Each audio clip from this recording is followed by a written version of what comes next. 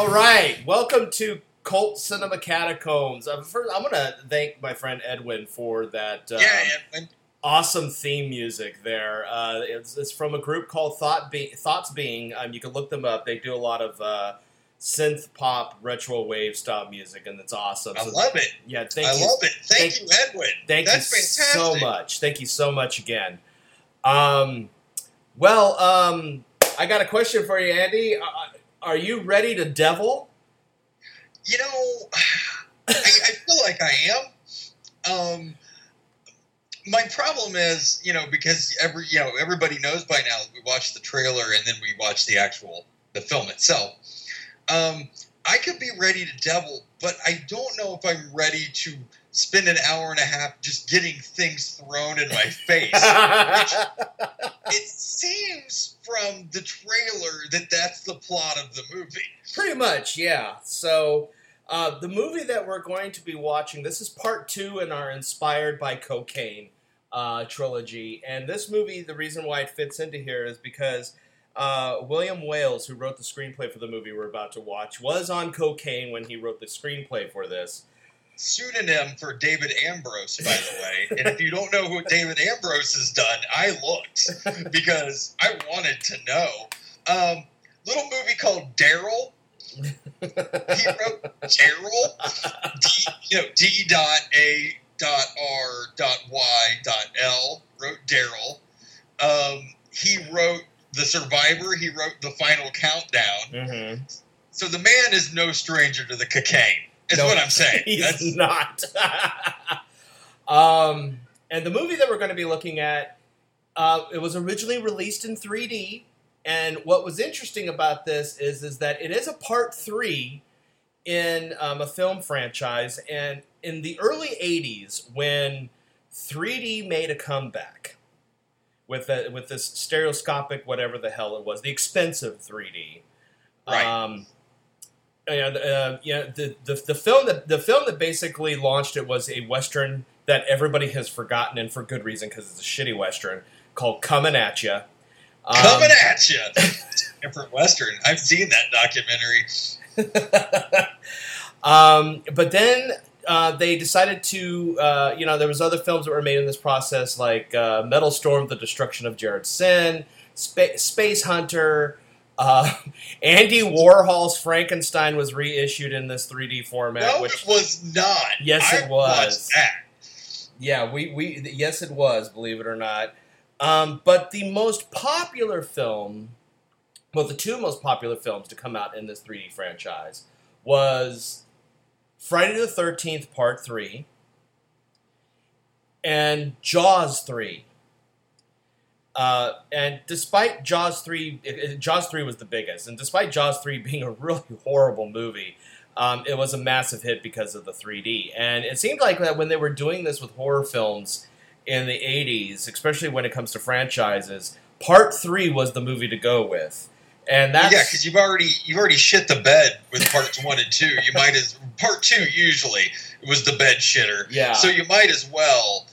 really lean into Part 3 because, everybody loves 3D. Especially when it's the 80s 3D, when it literally was everything gets thrown at the screen. And it was blurry. So it's like you dropped a contact and it's Yes. So the movie we're going to look at is Amityville 3D. And unfortunately, we're not watching the 3D version of this because the only way that we could watch the 3D version of this is if we had a 3D copy of it on Blu-ray and had the special 3D Blu-ray player and a 3D television, and that costs money. Right. And it's also would be quite an expense for this film. Yes. It's not worth it. So, the interesting thing about this movie is that it has absolutely zero connection with the first 2 films, except for the fact that it's set in the Amityville horror house. Amityville Horror, of course, is a famous film about what the Lutz family allegedly states happened in their home, which made them abandon their home.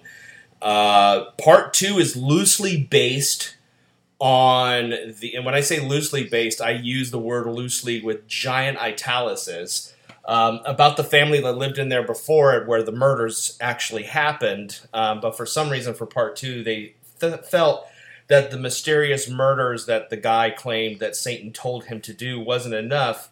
So they added in supernatural horror elements and a demonic possession and an exorcism on top of everything else. Part 3 is just saying, okay, we're going to bring in actors Tony Roberts, Tess Harper, and Candy Clark and just throw them into the Amityville horror house with a bunch of 3D effects. And, hey, look, there's a young Meg Ryan and Lori Laughlin. Let's throw them in, too. So it gave me... was it... Because you'll refresh my memory. I did watch a lot of horror movies at this time period of my life. Like, I was young, though. I have not seen this. I have not seen this since it came out in the theater, and I was a young, impressionable kid when I saw this. I don't remember it at all. I don't at all. So, refresh my memory. Was it a fairly common thing to do the reporter and his intrepid group of investigators goes into the haunted house? Because that's a pretty big trope now. Oh God, it was too. I mean, there are a number. I mean, honestly, if you can go all the way back to the '60s with The Haunting, and yeah, that's the famous one. Yeah, and go with that. So it is a very famous trope. I mean, some films have done it better than others, like The Haunting or the House on Haunted Hill, The Legend of Hell House. And then you've got other films that didn't do it as well. So. Speaking of Hell House, can you explain to me Dino De Laurentiis' connection to this film? I think he produced it. I can't find his credits on it anywhere. Yeah, it just says... But in the trailer, it very clearly states that Dino De Laurentiis is involved in this film. So believe it or not, I've got the Blu-ray of this thing. And the only reason why I have the Blu-ray of Amityville 3D was because... We're all friends here. You don't have to lie. It's fine. Well, I bought the Amityville horror trilogy that Shout Factory released a few years ago. And I wanted part 1 and part 2. I want part 1 because even though the facts are questionable, I still think it's a pretty solid horror film. And Amityville 2 is just so what the fuck that it's entertaining. And unfortunately, they have to throw in part 3. I'm looking at it. I mean, according to this, it was released by MGM, so I don't know if this was... He was working for them, maybe? Yeah, or maybe this was a product that Dino De Laurentiis' independent studio made and MGM acquired later in the years.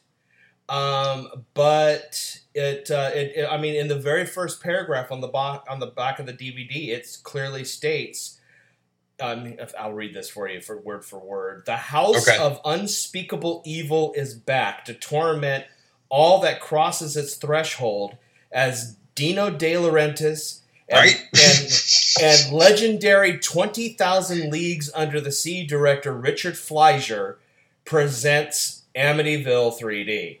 That's so sad. The fact that the director of one of the greatest science fiction films ever made, Disney's 20,000 Leagues Under the Sea, went on to direct this. How far the mighty have fallen. Yeah, that's just sad. That's all that is. That's just sad. Yeah, because Disney's version is still considered, at least in my opinion, the best adaptation of that book. And yeah, he went on to do this. But what's great about this Blu-ray release is that it does include both the 2D and the Blu-ray 3D version. But again, that means buying the equipment, and I'm not going to do that. So we have to watch the version where the stuff is just being thrown at our heads. By the way, theoretically, this film is available on Vudu for free and possibly Tubi TV for free. Yes, and also on YouTube for free as well. Well, someone uploaded it to my best. Listen, I have a hard enough time watching these films ripped from VHS tapes. I'm probably going to try to find it in some capacity that's not going to hemorrhage in my brain when they start throwing like Buicks at me. Well, here's the great thing about the YouTube version that was uploaded. It's the 1080 Pi Blu-ray version. Okay. Yeah, someone uploaded the Blu-ray version of this Ryan movie. Reynolds still look great. And I'm like, wow. Okay, well, they don't care. I mean, the thing, Amityville 3D was released in... made his money back. Yeah, it did make its money back. It was released November 18th, 1983. It barely made its money back. It cost $6 million to make this movie, and it made $6.3 million. Listen, 0.3 is 0.3, man. I think piece of shit. I think the only reason why this movie made any money was because of the 3D craze. This was still at the height of that 3D craze. 1983 was a huge year for the 3D comeback craze. And I just discovered it was originally released through Orion Pictures, which is not shocking. Yeah, which is trying to make a huge comeback this year with the Child's Play remake, which I'm now going to go see out of morbid curiosity because of Mark Hamill's involvement with it. And apparently the movie got a hard R, so I'm like, okay, I got to see this thing. Like a pirate. Amityville 3D did, when it opened, it actually was #1 in the box office that weekend. For a day. But it immediately the following weekend dropped hardcore. And when the film was released on home video, they changed the title because they didn't have 3D technology to adapt this film at the time on VHS. So they retitled it to Amityville the Demon when it was released on home video. This movie received so many negative reviews that it currently has a 5% rating on Rotten Tomatoes. That's great. We are in for quite the treat with this thing. Ryan Reynolds is going to be great in this movie. There's a boathouse. I'm telling you right now, if the Fly Wrangler doesn't win an Academy Award for his work, I'm going to be real upset. But what I really love about this movie is we couldn't have picked a more timely movie to show. Ooh, and thunder outside. Perfect for watching this movie. All right, the storm is back. That's perfect. We couldn't have picked a more timely movie to watch right now because of one of the stars of the film, which is Lori, I'm going to jail, Laughlin. USC. Wasn't it USC? USC, yes. I was laughing so hard when I watched the trailer and I realized that she's in this movie. And God, I'm surprised Meg Ryan's career survived this film. It's that Rachel, Ross and Rachel. What's her name? Oh, Aniston Leprechaun thing. Like, you got to start somewhere. Nobody's going to shame you for it, I guess. I mean, because she got her like real early work on this, and she also did other films here and there. But then she started getting better films like Inner Space and Top Gun and The Presidio, and then of course Harry Met Sally came around, and bam, she went through the roof. And let's not forget the classic that is Joe versus the Volcano. It is classic. Oh, it is. You know what? I don't care what people say. That film is fucking underrated. It really is. Yeah, if you think it's terrible, go back and rewatch it. It's absolutely hilarious. And if you think that movie's terrible, you should watch some of the movies that we watch and get new appreciation for the word terrible. Yeah, Joe versus Volcano, I highly recommend. It is a fun movie. There were times in this trailer that I was watching it that I literally thought to myself, but we've watched The Kindred already. There are some moments that are very Kindred-esque in that trailer. It really is. And the only scene that I have, because it misled me into thinking that it was a trailer. It's not. It's an actual scene from the movie. And it's a scene where Lori Loughlin and Meg Ryan's characters and their boyfriends are up in the attic of the Amityville house, which was the children's room, where they all saw what's-her-face, the pig, in the first movie. Jody the pig and everything. They decide to have a Ouija board seance in this room. and it results in the glass that they're using for the planchette suddenly being thrusted into the camera screen. Planchettes in this movie? Well, no, they use instead of a planchette, they use a regular like juice glass going around this makeshift Ouija board, and then suddenly it just thrusts into the camera. And by thrust into the camera, I mean you can tell that somebody's pulling it with a string. Apparently there are a lot of visible strings in this film. As it is slowly, it's moving fast in a slow type manner towards the camera to shatter, while Lori Laughlin is looking back with this dull surprise on her face. And upon watching this clip, that's what made me decide we need to do this on the show, because I almost went with Amityville 2, because it is so what the fuck. But then realizing Lori Laughlin was in this and realizing who wrote it, I was just like, oh yeah, we got to do this, because... Also needs to be stated that we're doing something unprecedented for this show tonight. Yes. And that is, we are recording this. We are going to break from this, watch the film, and come back and record it the same night. Yeah. So Lord only knows what you people are going to get when we come back. It is going to be fresh on our minds. I mean... technically we kind of did with our last episode with Phantom of the Park, because after you watched Phantom of the Park, you were like, I need to talk about this right now. That's different. That was a tour de force. I don't think this is going to be on the same level. I don't think we're going to find a film. I mean, did I enjoy as much as Phantom of the Park? I don't think you will either. No. And I mean blockbusters. I'm going to go see Avengers Endgame and be like, could have been Phantom of the Park. I mean, it could be famous last words. We could possibly, stumble into something that's just as awesome as Phantom of the Park, but it's a hard act to follow. That, I mean, we were really still talking about it weeks later. I'm still talking about it now. So yeah, that is going to be a hard act to follow, but hopefully this thing will be just as what the fuckery as fun, and I'm just hoping for some really shitty acting, and at the same time I'm going to feel really bad for actor Tony Roberts and actress Candy Clark, that they're these people who are like, we've done Broadway, we've done culturally significant films, we'll do Amityville, we have a bill to play. My pool ain't gonna clean itself. I need that car. All right, let's do this. Are we ready? Yeah. Let's get ready to devil. All right, here we go. The whole world knows the story of this house. Now, its terror takes on a new dimension.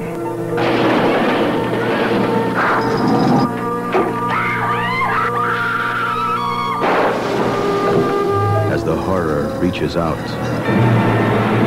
beyond the edge of the screen.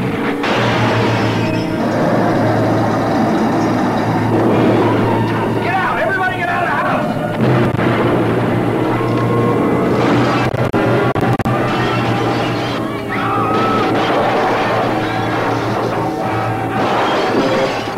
Dino De Laurentiis presents Amityville 3D. So that just happened. Jesus, yeah, it did. Wow. God, I'm trying to figure out where to begin with this one. Okay, I know exactly where to begin. Okay, where are you going to start? I'm going to start with the opening credit sequence. Okay. Because that's a good place to start. Because after first of all, we're threatened with the words Dino De Laurentiis presents. Huge, just dead center, giant Dino De Laurentiis. It's like Dino De Laurentiis just went there and said, "My cock!" in big words. I'm real proud of what you're about to see. Then the incredibly cheesy Amityville 3D logo appears. That was, what was that? It looked like something from a Hercules movie. It looked like something that I would have drawn in a notebook circa 1987. It was like the film opening credits title announcement version of that S that we used to draw in the 80s and the 90s. Yeah, exactly. It's like a Thrasher magazine ad. And then, as we are slowly panning the Amityville house, to remind us that this movie is 3D, it's like the director told the crew, beat some branches against the camera lens. Just full on to it too. Don't be subtle about it. And it was just like, it literally was like bam, bam, bam, bam, bam, bam, bam against it. And then it's like, okay, make sure we get a good shot of the for sale sign while we are swinging in your face back and forth like a mighty cock, just smacking you in the face. While we beat you in the face with the branches. But you know what's funny? At that point, after that, the movie stops for an hour and 15 minutes. So yeah, it's like the film forgot that it was a 3D movie. I mean, there was a little thing here and there, but it totally forgot it was an 80s 3D movie. So after that happens, we have the seance. Trench coat. The Elliot Ness seance. So I forgot about that because I actually wrote you during it and said all the trench coats apparently. Everybody's got a trench coat. So this movie not only had a fly wrangler, but it also had a trench coat wrangler. It did. Because there's a lot of trench coats all in of the this movie. trench coats. So we have Candy Clark, who you could tell did not want to be in this movie. The whole entire time she was like, you see this look on her face like, I was in American Graffiti. Why am I here? The only time that Candy Clark wanted to be in this movie is when she was flipping out on Peter Brady, Ron Perlman, about her experiences in the house. My God, Tony Roberts really was like Tony Roberts. Well, yes, Tony Roberts. You're accurate, but he was definitely Ron Perlman Light in this movie. I mean, down to the afro. I'm going, God, it just. It's like Ron Perlman must have saw this movie and said, "That's my look." We have some really good screenshots that we might be posting to Facebook at some point about this movie during this movie. Yeah, we're gonna have to share these because we were just having a field day with this, and so the seance happens, and of course the seance turns out to be a fraud.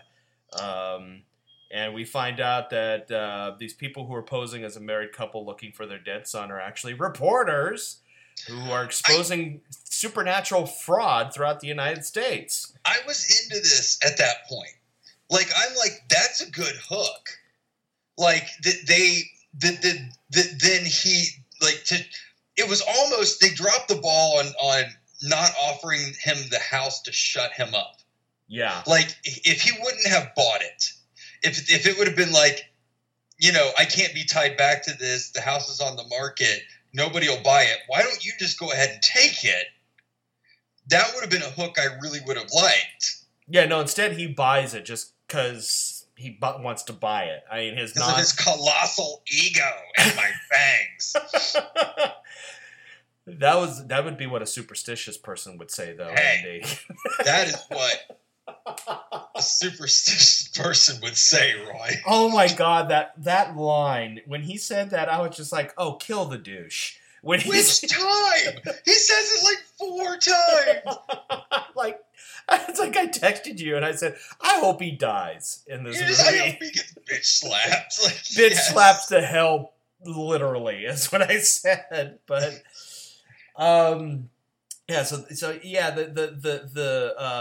the owner mentions about the house being on sale. He was apparently renting it to these grifters, and so Tony Roberts is like, "Hey, I'll buy it," and he buys the house. And Candy Clark develops photos that she took, and apparently at this point it becomes The Ring, because this movie at some point is every movie. Because the face of the owner is all distorted, all Ring style. And that it was just to let us know that he's about to suffer death by flies. Yeah, fly death. Like you do. And it wasn't just like flies, just, flies have had a special connection with these movies. I mean, they were present since day one with this franchise. And in this movie, though, it wasn't just flies attacking the unfortunate person. It was like somebody was standing off in the corner with raisins and just threw it at him. A fan. Probably that they used in that last scene.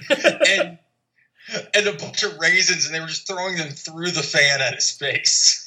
They were just pelting him. And then also in that scene, we got introduced to Fly on a String. Uh-huh. Fly. There's a lot on a string here. There's a franchise in this movie. Fly on a String was present through the whole film, and I'm surprised it didn't get its own credit in the closing credits. So we get introduced to that. The guy gets killed by all the flies, which is Tony Roberts just dismisses as a stroke or a heart attack. No one is a human being. Nobody has human emotional reactions in this entire film. No, because they're just like, oh, he died. Okay. Like, so I don't want to jump ahead, and I'm not jumping ahead too much, right? Almost immediately upon his purchase of this house, it was during the purchase of the house, they find the well to hell in the basement because it was the owner that fell through it. Mm-hmm. And what do they do with it? They just leave it open in the basement. They don't even cover it with anything. It's just a pit to hell in your basement, and you're just like, yeah, we're going to leave this here, regardless of whether you're a superstitious person or not. I would have filled that fucker up with cement. Don't leave a pit to hell just open in your basement. Oh, and their way of covering it up was to put wood planks back over it. And I'm like, fill it with some cement.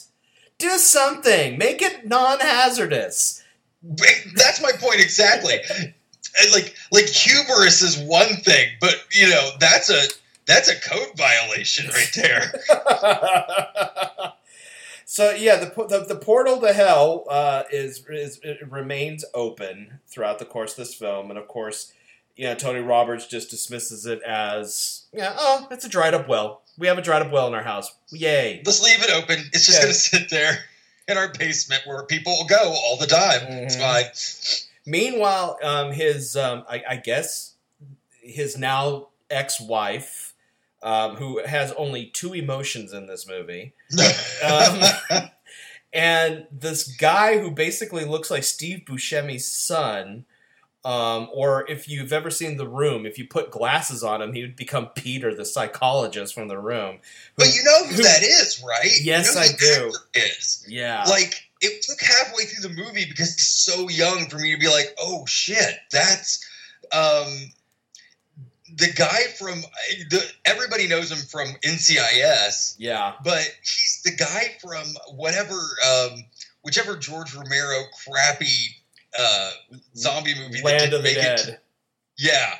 He's from that. Like, I'm like, this is in your acting credits, man. Like, I'm sorry. I apologize. Rough. That is rough. But he's apparently some sort of paranormalist who likes to put people through sleep deprivation and then put them in a deprivation chamber to see what horrors they could conjure. There's just people screaming randomly throughout this movie. Yeah, I'm just like, that's a job. Okay. So apparently it pays pretty well too. So does being a reporter for like the Freudian Times. Apparently, you can just buy a house on that. Oh yeah, I mean, I understand that the house was probably cheap because of the history behind it, but that's some prime retail, and I don't think for that little independent magazine that Tony Roberts worked for, he could afford to pay for the entire house in cash. Just up front in cash. Yeah. Just, this is my house now. You superstitious assholes.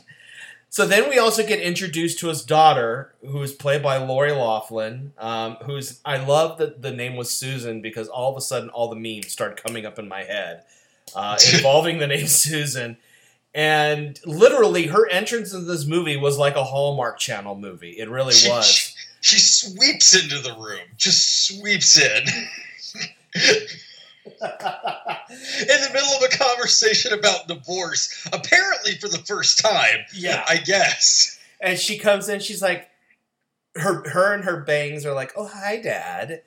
And at that point, it starts becoming the weirdest episode of Full House you've ever seen in your entire life. Especially, apparently, an episode guest starring Meg Ryan. Well, it's an after-school special for sure. No, the thing that got me about the Lori Laughlin first opening scene, right, is they're talking about getting a divorce, him and his wife. Yeah. Who has, like, the female 70s equivalent to Wolverine hair. But the hair in this movie's oh god, there's many aesthetics in this movie that are just butts to nuts wacko. Yeah. Just bonkers times. So is her kitchen, and we'll get to that in a minute. So they are talking about divorce, and she's like, it wasn't real until we put it on paper, and I guess you're moving. And he's like, literally the day after. How long does this movie take? Because I don't know. Because she's like, I guess it's real. It's real now. And he's like, yep, take up a keyboard, bye. Yeah, he's like, taking it. I'm just taking my Smith Corona. I'm out of here. And I'm going to play some haunted, scary music for my daughter. But Lori Laughlin walks in and is just like, hey, Dad, what's going on? He's like, pack it up. She's like, cool. Like, what? That's not a human reaction to your dad's mom getting divorced. Oh, wow, you're getting a divorce. Yay. Do I get a room in your new house? So nobody has a single human reaction in this entire film. No. And so Candy Clark, she starts to become a suspicious person and is investigating the photos even more and starts having a real Mulder and Scully thing going on. Yes. Too. And she starts getting skeptical about the house and everything. And meanwhile, Lori Laughlin moves in. And of course, out of all the rooms that Lori Laughlin chooses to move into, it's the room where the children were murdered in the first case. And the children were also exposed to Jody the ghost pig in the Lutz's case. So I'm like, of course she's moving in to that room. Why wouldn't she? I want that room. Well. Here's a human reaction. Okay. I want that room. That blood stain goes great with the drapes. Jesus. Isn't this the room the guy just died? And you know what the dad doesn't say? Hey, yeah, maybe not because a man just died by flies where you're standing. Exactly. It was the same room. And he's just like... maybe not. He's like, oh, you want to live in here? Okay, it's yours. It's like the whole film, he's like, okay, And he's not a human being. No one in this movie is a human being. Because then we have our two first major hauntings with our lead character, with two of the three lead characters. We have Candy Clark in the house who gets assaulted by CO2. By the basement just like blasts open, and it's like everybody wound up every CO2 canister on the set to put out fires and said, blast her with it. So what was she do? Okay, so I know that he was trying to get his book deal, right? So he wasn't there, but he said, why don't you meet me at 6 and we'll work from there. She was there to work, and she met, apparently the housekeeper is Baba Yaga. Right? So the Babadook is keeping house with a 18 T-cell flashlight. About ready to bean Candy Clark with it. And it's like, all of a sudden I start having flashbacks to the Yaya commercials that Oikos used to have with her. And I'm just like, she left too soon. I was like, oh no, Yaya, stay, please. And so it starts getting cold in the house for Candy Clark while she's waiting for Tony Roberts to come home, and she decides to go to the basement. By the way, Candy Clark's acting choice for conveying to us that it was cold was like, okay, impersonate a pigeon. What it seems like the direction was, because she's moving she's doing a Fosse neck back and forth. Yeah, she's definitely, yes. And just like she's doing the Fosse neck while she's shimmying back and forth, all Liza Minnelli style. And so she's like, "This is my moment." So she goes to go in the basement. She gets scared of the basement, which appropriately so. She climbs out of the basement, and the basement's like, "Nah, bitch, we're gonna blast you," and gets an attitude problem. And like, "You're in my house, Karen." And blasts her with the CO2. Meanwhile, Tony Roberts is at wherever he's at for this interview with this guy. He gets on board the elevator, and the elevator suddenly becomes, after he gets annoyed by Fly on a String, which comes back for this scene. Wait, there's an elevator in the house? No, it's in an office. It's in some office building that he's going to for his book deal. Yeah. Oh, I missed that. And so somehow the Fly has arrived in the elevator. He swats at it a few times, and then it becomes the Twilight Zone Tower of Terror. Yeah, just... And we know this because Tony Roberts is acting his way down to the floor as the gravity of going up so many stories conveys. And then... it's like 3 stories, by the way. It's not. And he's just like, the way he's acting, you could tell he's trying to convey that the pressure is pushing down on him, all the while acting like he has gas, basically, is the best way to describe the look on his face. It's like he is thwarting up, and finally he's going, thinking to himself, "Oh, I shouldn't have had that burrito supreme." Well, you know what it reminded me of? Like an ulcerative colitis commercial. Like, that's what his acting reminded me of, somebody in one of those commercials trying to act like they had, ulcerative colitis. And like one of those like pharmaceutical commercials. Yeah. That's what it struck me as. Where will you be when your diarrhea medication wears like off? Ooh. And then the elevator drops, all cliffhanger style. And the convey that the elevator's dropping fast is apparently he's not even subtle. You could tell he's on some kind of mechanical winch that lifts him up. And it's not like a sudden fast lift up that would happen when you're falling from so many floors at a rapid speed. He gingerly lifts up to the ceiling. And instead of being completely pressed to the ceiling, he's holding it up with his shoulders. Yeah, no, it's definitely, you can see the rig pulling up like the corners of his bad 70s suit. Yes. It's so bad. Like I said, I don't know what happened to this movie until the last half hour. Yeah. Like, I don't know what this movie was until the last half hour, because it wasn't scary. No, it wasn't scary, and we were seeing elements of, we said we saw elements of, The Exorcist 3. Yeah, I was like, I'm getting vibes from The Exorcist 3 here. When they were in the psychological facility, I'm getting some strong Exorcist 3 vibes here. Well, it's like we got vibes of that. We got vibes of Poltergeist. We got vibes of Hallmark movies. We got vibes of the first Amityville Horror, and we'll explain later why we saw vibes of The Entity with Barbara Hershey also. Well, speaking of the first Amityville Horror, it's pretty much directly after that we get our introduction to a very young Meg Ryan, isn't it? Oh, we get introduced to her earlier in the movie, but this is where Meg Ryan gets to shine, because her sole purpose in this movie is to explain to the audiences the events of the first 2 films. Yeah, she's the Greek chorus, and also likes, apparently, to be abused by, high school kids. Yes. Oh, and she's also obsessed with the idea of having sex with ghosts. because she's got this whole monologue about it, and I'm like, what the hell? It's like, yeah, your dad probably wants to have sex with a ghost, and he keeps them in the attic with boobs this big. The boobs up to here, which I'm a straight guy. Boobs up to here confuses me. Or even when she's wanting to explore the house, she enters the living room and starts impersonating a butterfly in the living room. And just like, I'm going to flit about. And, this is my Suspiria moment.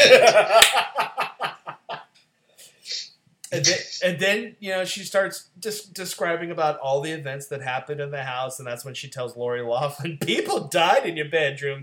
Tee! Pretty much, yeah. It's pretty much how it happens. Ooh, let's go to the basement. And that's when they suddenly throw something that I don't remember being mentioned in the first two films, is that this quote-unquote portal to hell and this house is buried on an ancient Indian burial ground. And that's where the poltergeist stuff starts coming in. It's like, oh, it's on an ancient Indian burial ground. Like, no, it's not. I'm just like, so... Some Native Americans are smart enough not to bury their dead this close to the water, you idiots. So this is what, like, some Chippewayan tribe discovered the portal to hell? Okay. And so, of course, they get busted by Daddy. And then we cut... By the way, the busted by Daddy part is the most obvious slow reveal I've ever seen in my life, because it takes a full 12 seconds for them to reveal that the noise that they heard was Dad. But as he's walking down the stairs, he's like it's obviously Dad in a dad suit walking down the stairs, like a suit, like a 70s polyester suit. Like, you guys couldn't tell? I could tell. Look at the same angle you are. And he arrives and he's going, so why are you not in school? And it's like, teacher strike. And then he has the best comeback again. And it makes me go, what is the schools like in Amity? I mean, how bad are they? And Amity's got a lot of problems. We've got, the Amityville horror. We've got shark attacks. I don't want to live in Amity. But here's another non-human reaction, right? There is regardless of whether you think it's a portal to hell or just a really deep, dry well in your basement, you just walk downstairs to find your daughter and her friend, like, dangling their toes in hell. And your response is, well, why aren't you in school? Not, get the hell away from the giant hole in the ground, you psycho girls. Yeah, he's just leaning on that banister going, yep, that's my girl dangling in hell. So, Jesus. Oh, and then we immediately cut to the kitchen that I told you, what is this, Mary Hartman? Because it is just so much contact paper and yellow all over the kitchen. And Mom is basically, I think she was bitching her daughter out for going into the house, but you couldn't tell by the way she was delivering her lines.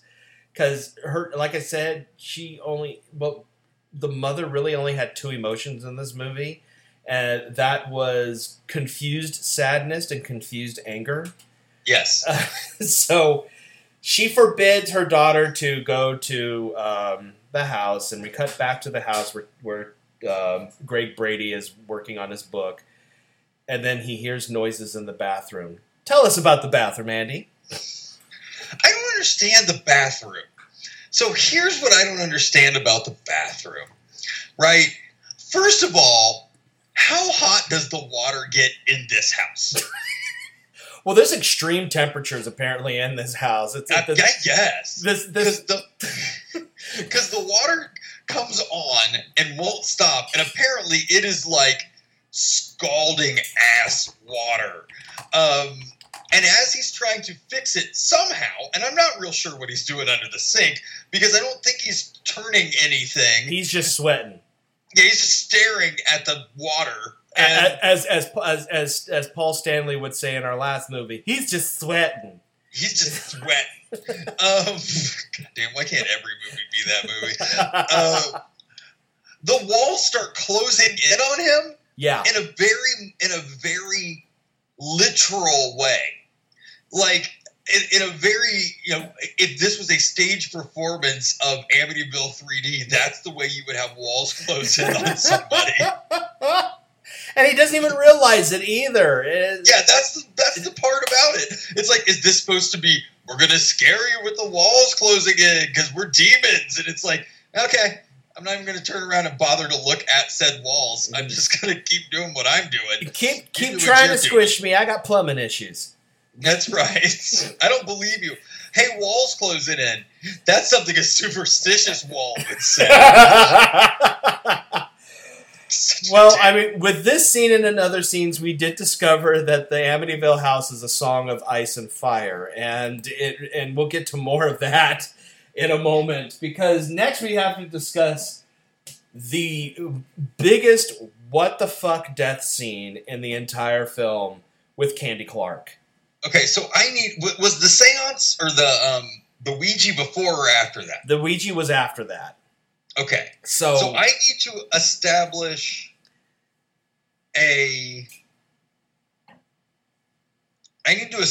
this now. Okay. Okay.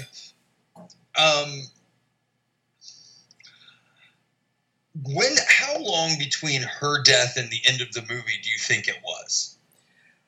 I honestly don't know, because it was like her death was basically the way that everyone reacted to her death was, huh.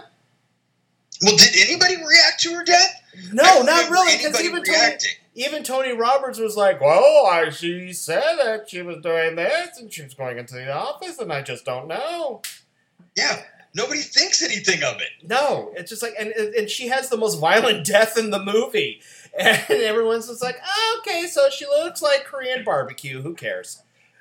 So explain the Korean barbecue death. So she is looking at the photos that she took, and she discovers that in a massive close-up of the real estate owner who died, that he has a mole that looks like Satan's face. She freaks out because he has a chud mole.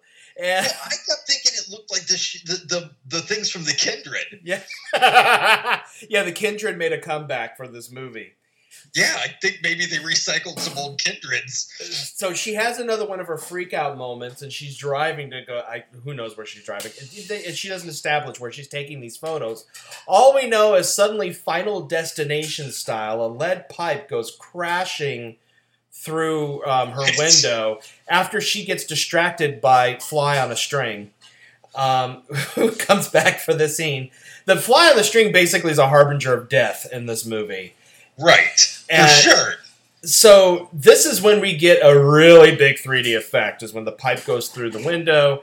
And somehow this pipe that's on the back of a truck that's being transported for construction reasons, when it goes through the window, starts the car on fire in the interior. And I'm trying to figure out how, because she doesn't smoke. She didn't take out the cigarette lighter. There was nothing smoking coming from this pipe or anything. Because it goes through the windshield. It just goes through the windshield, so apparently it must have hit the glass hard enough to spark a flame. I don't know, dude. But all I know is that apparently her body burns faster than anything in the world. Oh, God, yes, because she was just... Because we see her die in a matter of, I'm going to say, 10 seconds.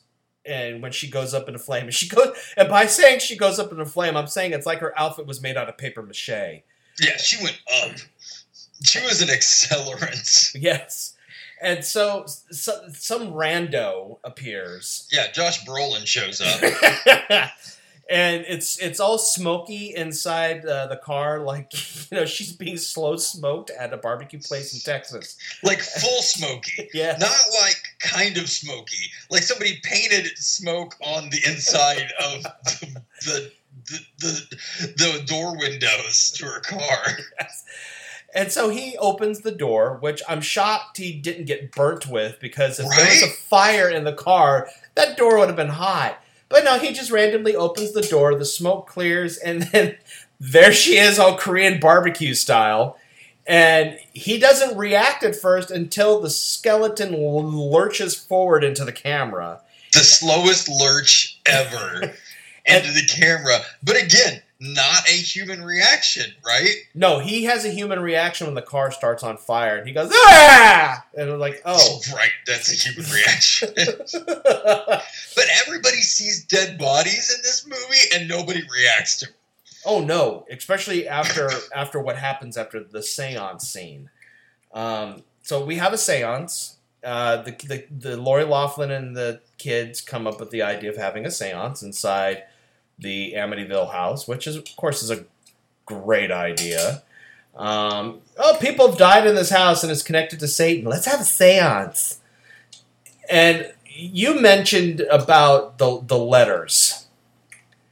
Well, I was saying, like I now know that the last 10 minutes of this movie took all their budget because they couldn't even go out and buy a Ouija board. Instead, just took scrap paper or wrote letters on them and put them in a half moon and then took, like you said, a drinking glass and used that as the planchette for the stupid thing that they invented out of nowhere. Well, it's like they made the letters in art class or something and then decided, let's make it into a Ouija board. Tell us about the seance, Andy. Oh, God. So we know that Meg Ryan doesn't wear panties.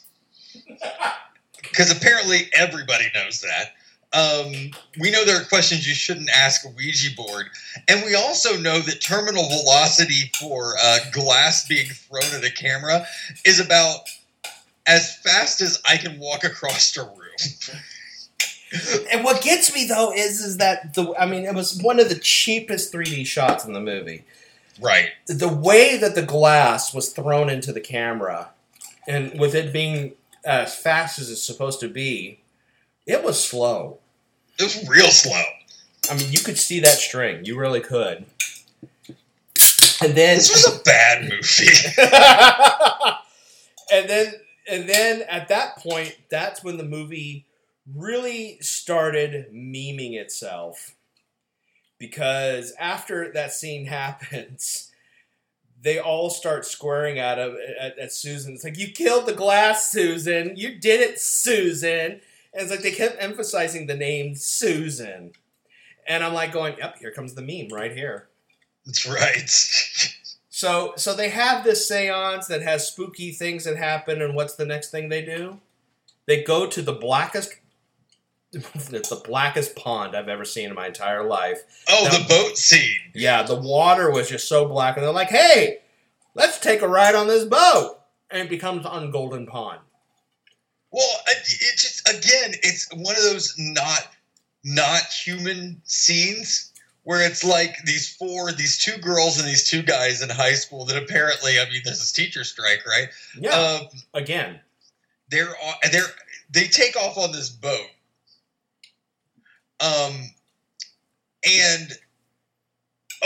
told you to remind me of the phone call. Oh, the phone call happens during the boat scene. Yes. Yeah. So they just get on the boat, and then it cuts to the house. And this is a 10 or 15 second scene. They needed a reason to get Mom to the house. Oh yeah. So this is where Mom is acting. Yeah. Oh my God. So Lori Laughlin doesn't come home after, I guess maybe it's after school or whenever it is, and she's calling Meg Ryan's mom and saying, hey, is my daughter with your daughter? Have you seen them? And then she goes, never mind, I have a good idea of where they are. Keep in mind, every scene that we have seen mom and daughter in together, mom has been railing daughter for going to the house. Mm-hmm. And now you realize you have a good idea of where they are. You know exactly where they are. It's the same place you've been telling her for 2 hours not to go. Like, I was like, are you kidding me? This is how you're going to get her to the house? This is your methodology? Because she had to go to the house so she could act like not a human being again. Oh, yeah. So she gets to the house, and she sees an extremely wet Susan walk upstairs into the bedroom. And give her this smirk. Yeah. And I can't even define the smirk. No, it's just weird. Well, it's Lori Laughlin smiling, basically, is the best way to describe the smirk. So she's going after her daughter, Susan, and she slams the door. Meanwhile, Tony Roberts comes up and discovers that Susan actually drowned in the lake.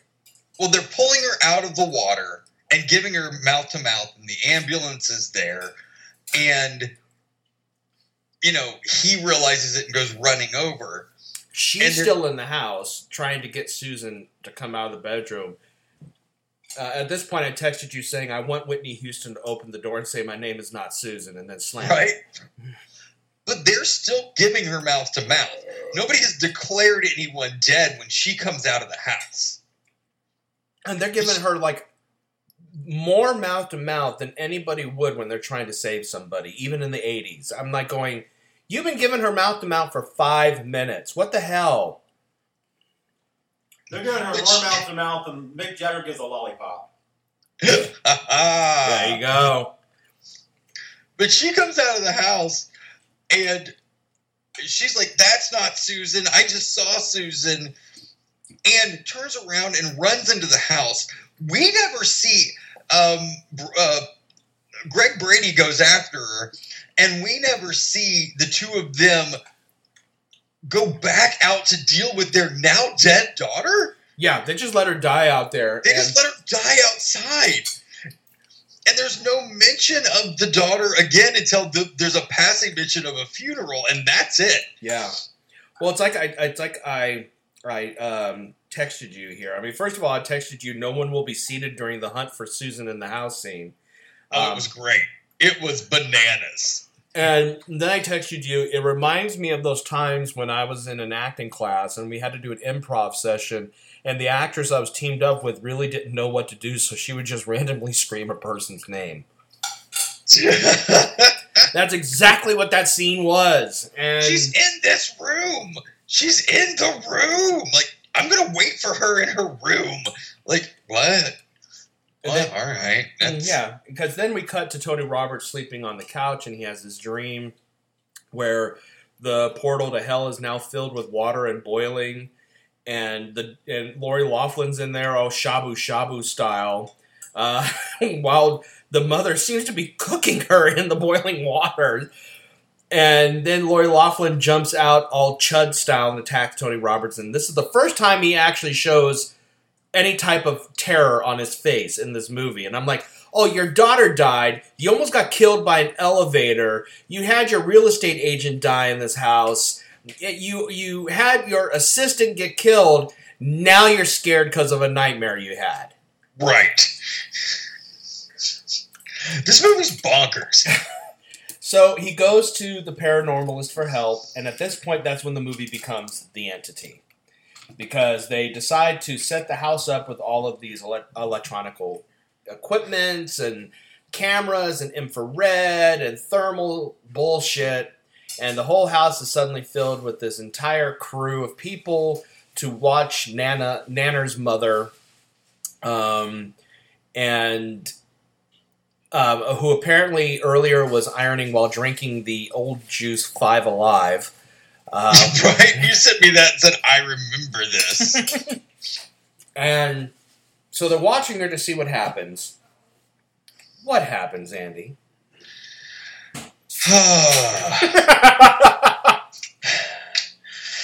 So they're watching Mom in the attic bedroom that was all set up like Little House on the Prairie style, apparently. Oh, God, it was. Yeah, down to the doll. And they start hearing Lori Laughlin's voice in what I said is a great Enigma song. Because it was like this ethereal like whisper of like, I'm here, help me. Like, and I'm like, oh, yeah. Also, special mention for Zamfir returning with his pan flute out. Oh, yeah, that pan flute scene was out of nowhere. Just always with the pan flute, this entire pan flute. Like, the soundtrack to this was bananas, too.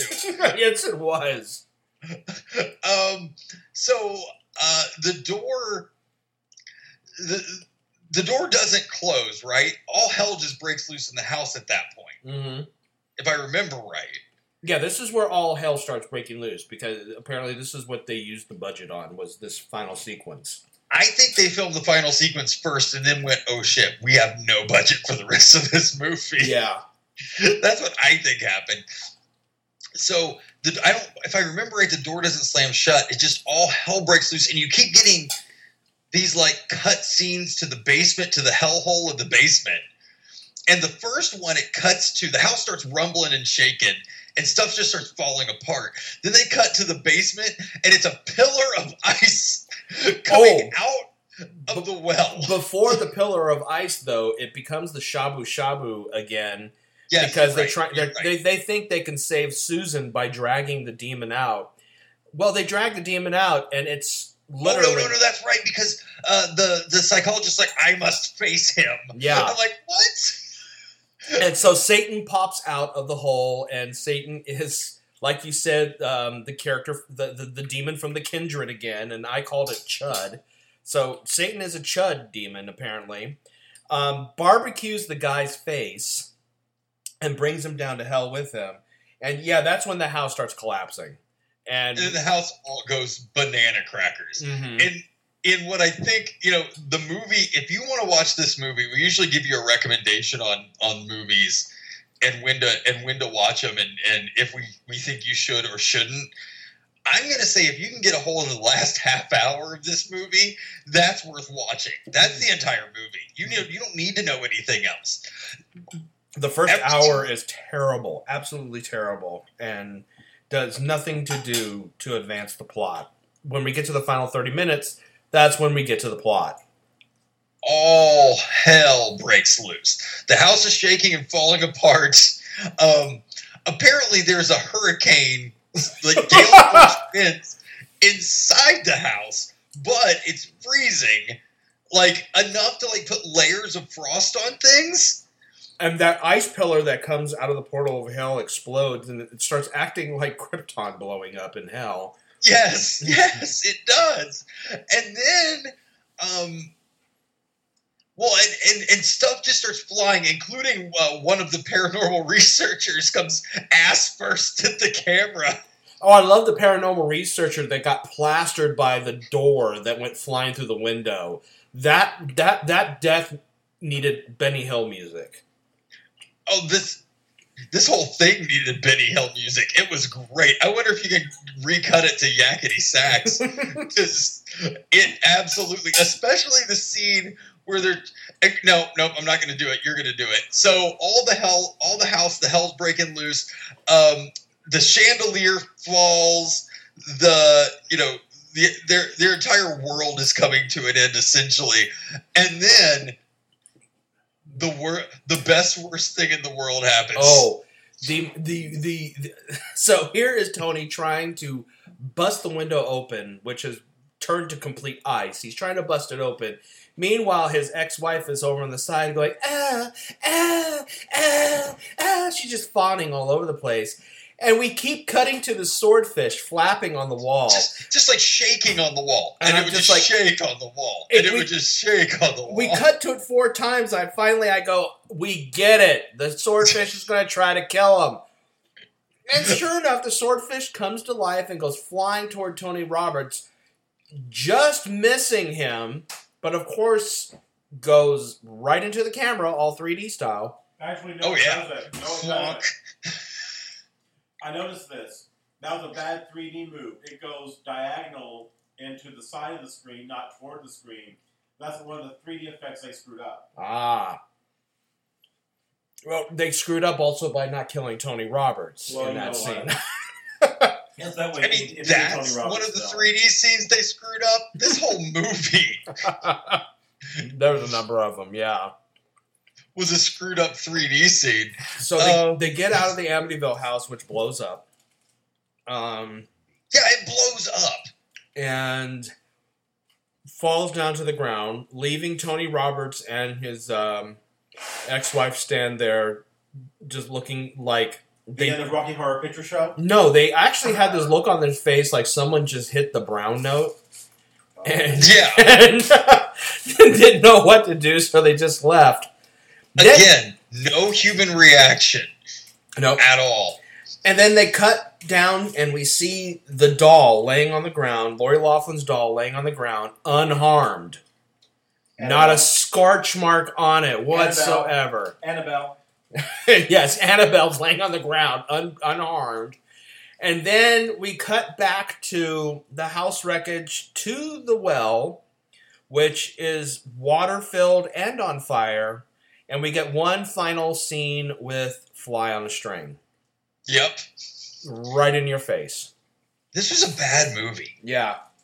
Yeah, but it's worth it for the last half hour because it's so nuts. Yeah, the whole thing really goes nanners in the last 30 minutes.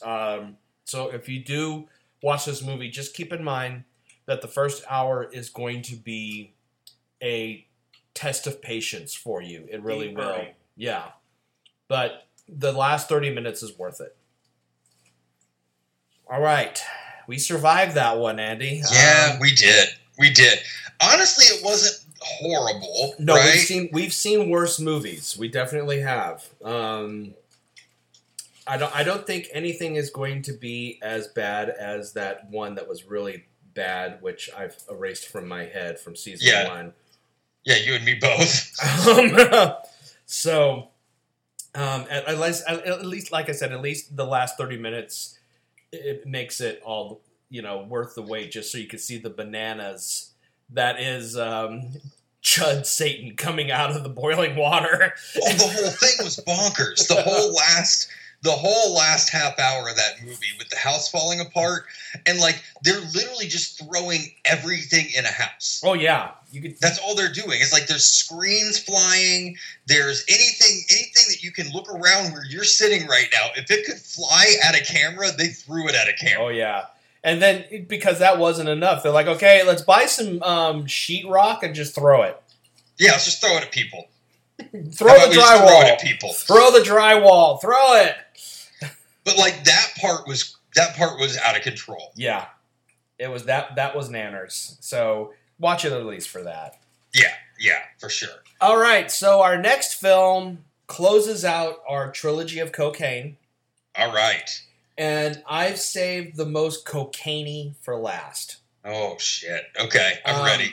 Honestly, this film, which was released in 1986, when it comes to films that are fueled by cocaine, that are not Scarface, this is a poster child for that.